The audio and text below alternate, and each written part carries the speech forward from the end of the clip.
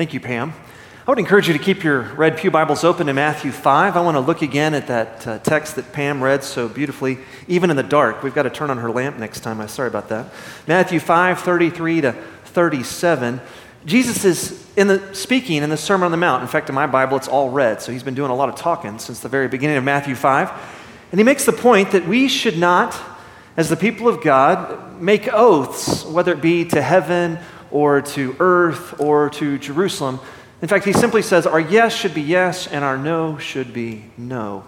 Why do you think Jesus feels the need to tell his first century, primarily Jewish audience that they shouldn't make oaths according to heaven or earth or according to Jerusalem? Well, in the first century, there was this complicated method of oaths that people would take. And if you took an oath according to heaven or according to Jerusalem or according to the earth, well, it was a serious oath, but it wasn't necessarily binding. Only the oaths that were made to God were considered to be binding because they believed, well, if you made an oath to God, well, then God would punish you if you did not keep your vow or your oath. But in our text, Jesus is making the point to let all of those here that understand that, please, making a vow to heaven or to earth or to Jerusalem is like making an oath to God because, well, heaven is God's throne, the earth is God's footstool, and Jerusalem is the city of God. Making an oath to any of these things is like making an oath to God. And as his followers, our yes should simply be yes, and our no should simply be no. We shouldn't have to have these complicated system of oaths. We should be people of our word that when we say we're going to do something, we don't have to swear we're going to do it. We're just going to do it. I'll be real clear here for those of you who are lawyers out there. I know we've got a few. He's not saying that we shouldn't ever take an oath like you would in the court of law where you say, I promise to tell the whole truth and nothing but the truth, so help me God. He's not condemning all oaths. He's just simply saying that as his followers, oaths should be unnecessary. We should simply say what we mean and mean what we say and follow through on all the commitments we make. Notice in your Bibles, though, in Matthew 5, right before this condemnation of different types of oaths, Jesus actually speaks and condemns many types of divorce. Listen what it says in Matthew 5:31. It was also said, whoever divorces his wife, let him give her a certificate of divorce. But I say to you that everyone who divorces his wife, except on the ground of sexual immorality, makes her commit adultery. And whoever marries a divorced woman commits adultery.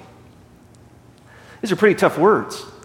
And Jesus says this because, well, there was a real problem with divorce in the first century. There was a school, a Jewish rabbi school, that taught that you could divorce a woman for just about any reason, and that is not at all what God intended. In fact, Jesus will later say in Mark 10 when he's talking about marriage, he says, God permitted or allowed you to get divorced because your hearts were hardened. But from the very beginning of creation, God intended that a man and a woman would come together and be one flesh, and that nothing would separate their love, that they have become one flesh together. Therefore, what God has brought together, let no one separate, Jesus says in Mark 10. But Jesus feels the need to speak to divorce because, divorce was a problem in the first century, and the fact is it's a problem in the 21st century as well today. The other day, my wife, Sarah, was talking to my youngest child, John, and a third of John's class at school, all of their parents are divorced. A third of them. It's a pretty high percentage. And so John was asking, Mom, what is divorce, and why does divorce happen? Will you and Dad ever get divorced? And Sarah's like, oh, no, we love each other. By God's grace, we're going to stay together. She's got a lot of patience, Sarah does, so keep praying for her. But anyway, she stays married to me. But she began to explain to him what divorce is, how it happens, and what are the repercussions of divorce. Now, in the Bible, there are reasons for divorce. There are several reasons for divorce. But unfortunately, in our country today, many people they're not keeping their vows. They're not keeping their oaths. They're getting divorced for reasons they're not found in Scripture. So how can we make sure that we're the kind of people who always keep our oaths, who always keep our vows? After Sarah was kind of debriefing me about this conversation she had with John, she shared with me, how grateful she is, and I am as well, that both of our parents remained married, for over 50 years. My parents, in fact, my mom kept her commitment to my father until death do us part, until my father died just a year ago. And so we're grateful that we have that model of a great marriage. But the fact is that as we talked about it, many of our friends, even many of our family members, they've gotten divorced. And no one gets married with the intention of getting divorced later. Divorce is very painful. In fact, if you've ever experienced divorce, there's a wonderful ministry called Divorce Care that our church runs every now and then. And you can go to their website divorcecare.com, and you can find where divorce care is being offered in our community today, helping you process what the Bible says about the pain of divorce and how we are to move forward. Divorce is not the unforgivable sin in Scripture. Divorce happens because, well, you've got two sinners who come together in marriage, and the fact is that, well, it doesn't always work out. And divorce is painful. No one likes divorce. So how can we make sure that we're the kind of people who keep our oaths? The kind of people who our yes is yes and our no is no, not only in our marriages, but in all of our relationships and in our business partnerships and our friendships and our family relationships, that we're the kind of people that we know people can rely upon, that our yes is yes and our no is no, that we keep our vows, we keep our oaths. Well, in the Old Testament, which was originally written in Hebrew, the answer to how we can make sure we keep our oaths is Hesed. Hesed. Hesed is something that, well, as we continue to look at the story of King David, a man after God's own heart, Hesed was, well, David had Hesed.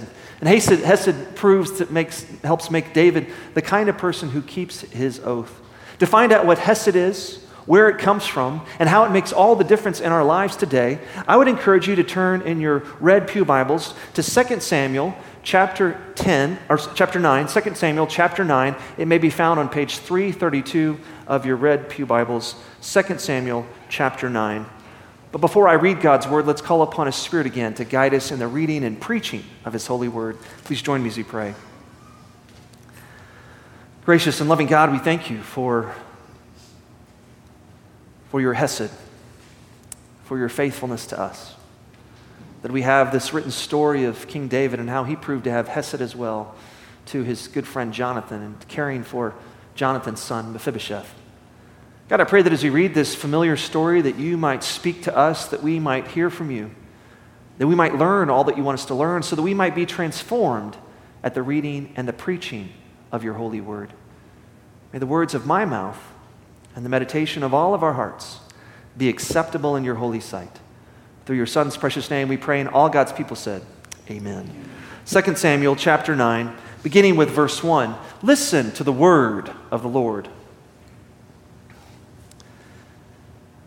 And David said, "Is there still anyone left of the house of Saul, that I may show him kindness for Jonathan's sake?"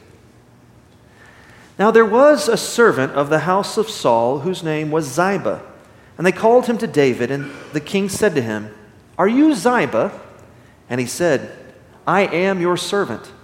And the king said, "Is there still not someone of the house of Saul, that I may show kindness, the kindness of God to him?"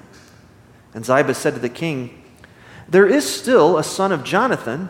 He is crippled in his feet." The king said to him, "Where is he?"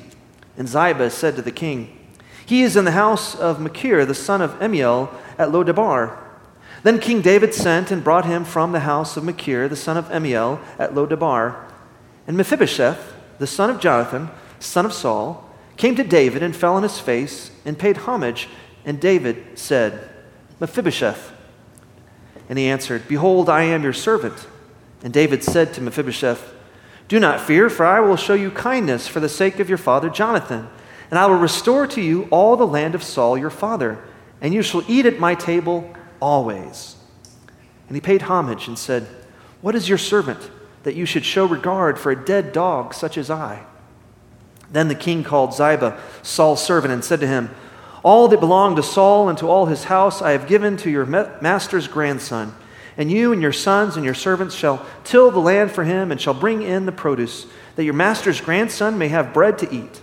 But Mephibosheth, your master's grandson, shall always eat at my table." Now Ziba had 15 sons and 20 servants. Then Ziba said to the king, "According to all that my lord the king commands his servant, so will your servant do." So Mephibosheth ate at David's table like one of the king's sons. And Mephibosheth had a young son whose name was Micah. And all who lived in Ziba's house became Mephibosheth's servants. So Mephibosheth lived in Jerusalem, for he ate always at the king's table. Now he was lame in both his feet. Here ends the reading of God's word. As the prophet Isaiah tells us, the grass withers and the flower fades, but the word of our Lord stands forever. This is the word of the Lord. Thanks be to God. I want to look again at verse 1 of our text in 2 Samuel chapter 9. And David said, "Is there still anyone left of the house of Saul that I may show him kindness for Jonathan's sake?" The Hebrew word for kindness there is hesed. It's actually pronounced chesed, chesed. My wife said, "Don't say that too many times or it sounds like you're going to spit," which is kind of rude. In fact, it reminds me of the olden days when people would spit in their hands and they would shake on it. It's called a spit shake, spit vow. Fortunately, they don't do that, but that was worse. That's better than what they used to do. They used to actually cut their hands and they would make a blood vow and they would shake hands and share each other's blood. Fortunately, today, if we make a deal, we just sign our names or we give our word, and that's good enough, thanks be to God. Chesed, though, it can be translated many ways. Here it's translated as kindness. It can also be translated as steadfast love, loyal love, faithfulness. In fact, in our call to worship that we had just a moment ago in Psalm 136, verse 1, we read, "Give thanks to the Lord, for he is good, for his steadfast love," his hesed, "endures forever." Hesed comes from God.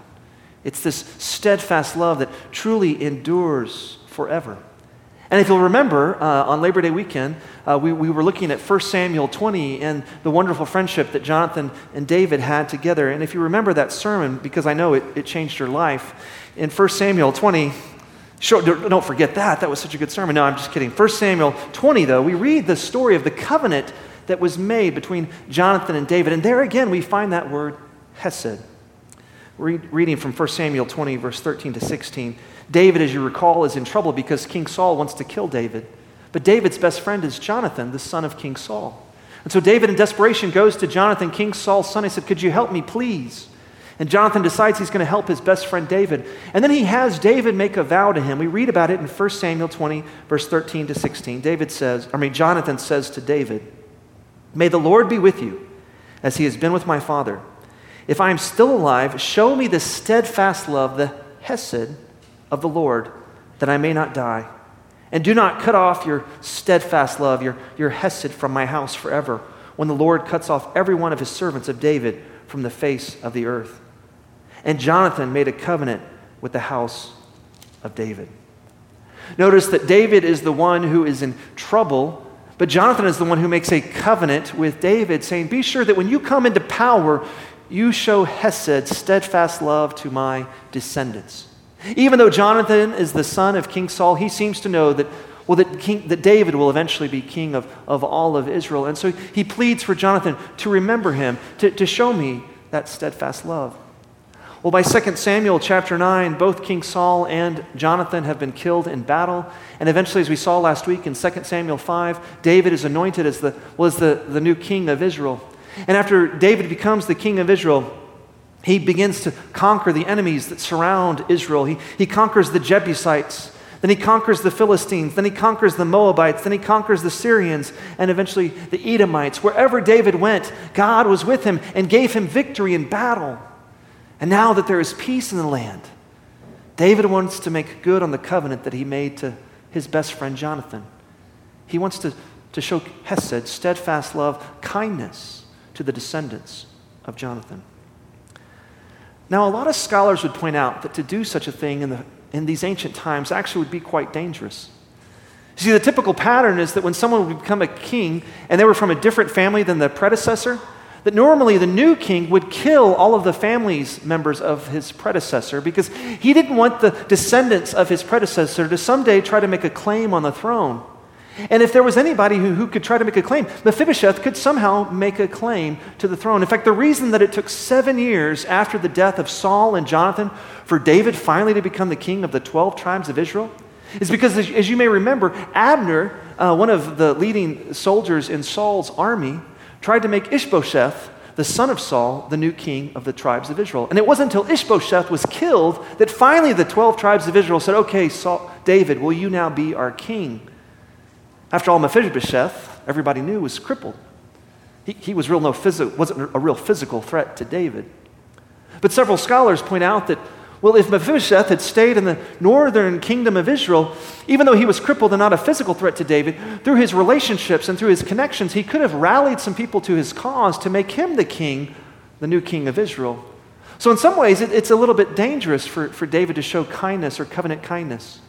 In fact, some scholars actually say, well, while it's dangerous, it's actually quite strategic for David to invite Mephibosheth to his table so that he would always have an eye over him.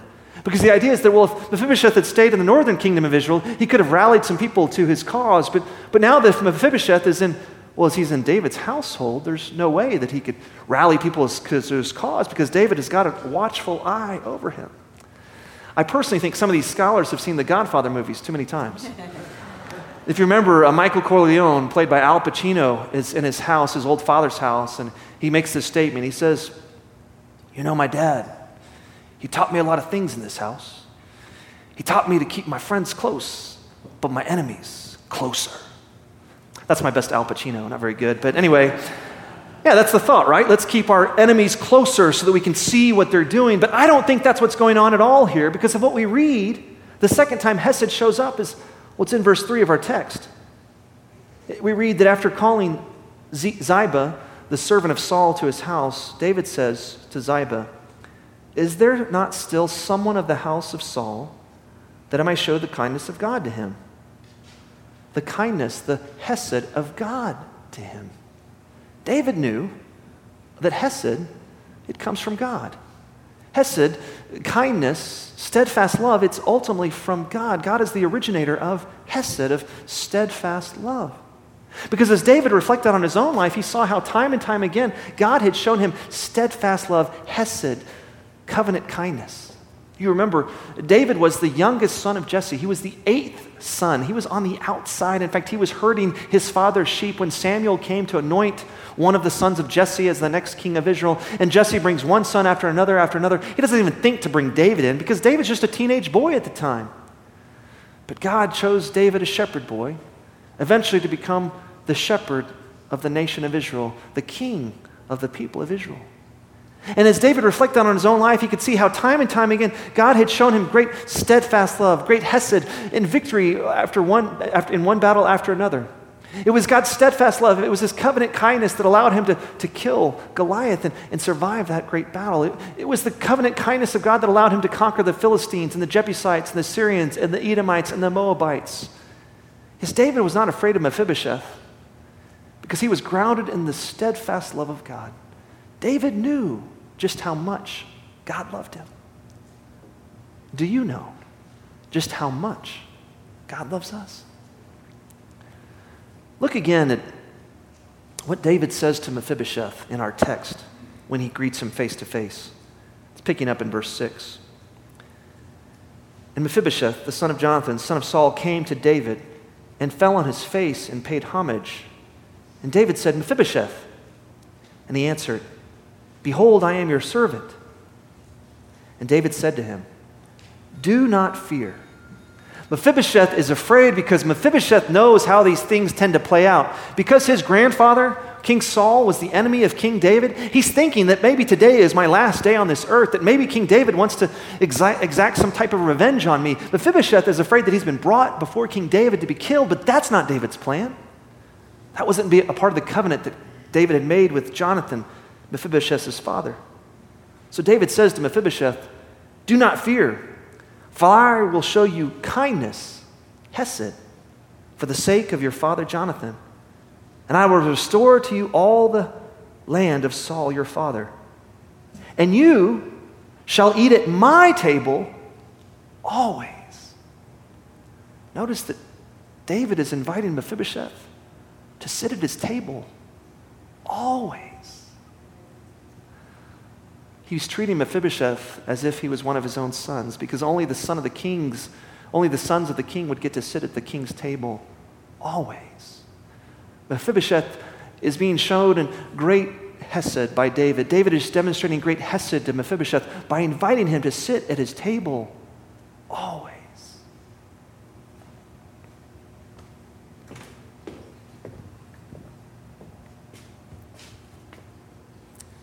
Isn't that what Jesus does for us?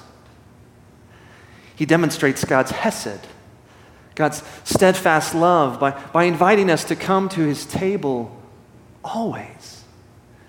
For as we come to this table, we're reminded of God's great love for us. For it was on the night that Jesus was betrayed that he took bread, and after giving thanks, he broke it and said, "This is my body given for you. Do this in remembrance of me.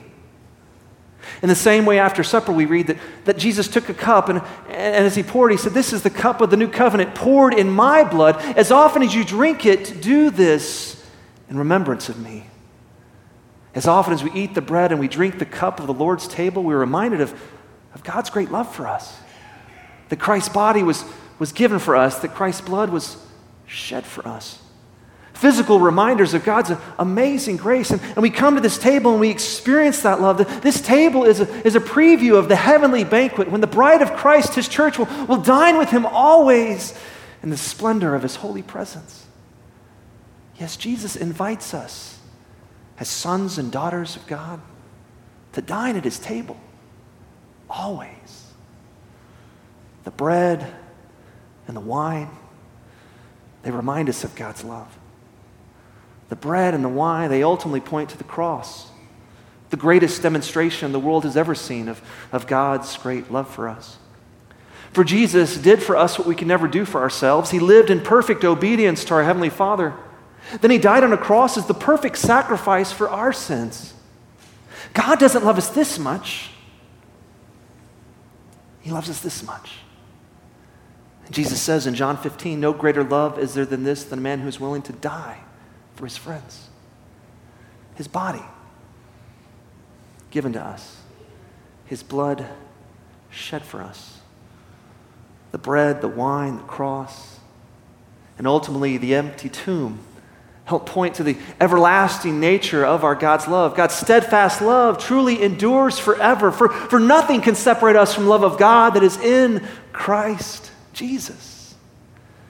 Yes, when you're grounded in the hesed of God, the steadfast love of God that you know that endures forever, then you are finally able to show hesed, steadfast love, kindness, covenant kindness to those who may not be able to do anything to you in return. There's nothing that Mephibosheth can offer David, is there? Mephibosheth is crippled. He's desperate. He needs the alms and the handouts of others. But David chooses to show hesed to Mephibosheth, remembering the covenant that he made to Jonathan, Mephibosheth's father, but also ever mindful of the covenant kindness and the steadfast love that God has shown to David throughout his life. In fact, if you look through all of the Bible, you'll see that time and time again, the people of God, we often fall short. We often fail to be faithful, but God is always faithful to us in his love for us. We see this in the story in Exodus with the story of Moses and how, God has delivered them. He's allowed them to cross through the Red Sea. He's killed Pharaoh's army, the most powerful army at the time. And now Moses is on the top of Mount Sinai and he's receiving instructions from God. And while Moses is away, the people become anxious. And even though they're eating manna from heaven every day, they get anxious and they wonder, we don't know what's happened to Moses. We need gods now to lead us. And so they take the gold that God had literally just given to them from the Egyptians, this gold that God gave to them. And they go to Aaron, Moses' older brother, and they say, look, could you make us some gods for us so that we might pray to them, so that we might worship them, so that these gods might save us? The people of God break two of the first commandments of the 10 commandments of having different gods and making idols and worshiping them. But God doesn't destroy them. He thinks about it, but Moses talks him out of it. He thinks about it, but God wants to show his hesed, his steadfast love. You see, hesed is a choice. It's not a feeling. It's the choice to show covenant kindness. It's the choice to show steadfast love, even when others are unfaithful. Jesus demonstrated hesed to his disciples, did he not? You remember the story, we read about it in the gospel accounts, that on the night that Jesus was betrayed, he was in the Garden of Gethsemane, and the soldiers come and they arrest Jesus. And what happens? The disciples, they all scatter in fear. And Peter, the leader of the disciples, the most secure disciple, or seemingly so, even Peter denies Jesus 3 times before the cock crows. But then God and Jesus, in his hesed, his steadfast love, ultimately reinstates Peter at the very end of the Gospel of John. We can only show hesed when we realize just how much hesed God has given to us. Yes, God has demonstrated to be a God who loves us always, no matter what we've done. We rest in the hesed, the steadfast love, the covenant kindness of our God. And as people who follow this God, we want to be the kind of people who demonstrate hesed, who demonstrate steadfast love to others, even if they can't do anything for us. We want to make the choice to be the kind of people who keep our covenant vows. For a person after God's own heart, as we can see in the story of David, is someone who keeps their promises, who is reliable, who shows steadfast love, covenant kindness, even when it's not convenient, even when we don't feel like it, but we make the choice because we're grateful for how God has made the choice to show his steadfast love to us.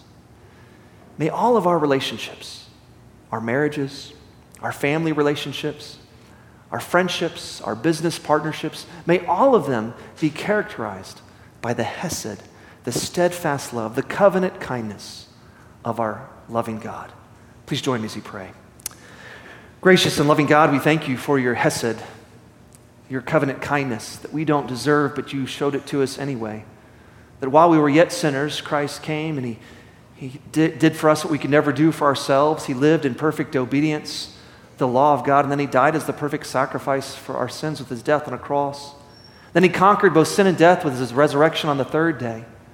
So we do not have to fear, Lord. We can walk in faith and know that you are the God who is always faithful to us.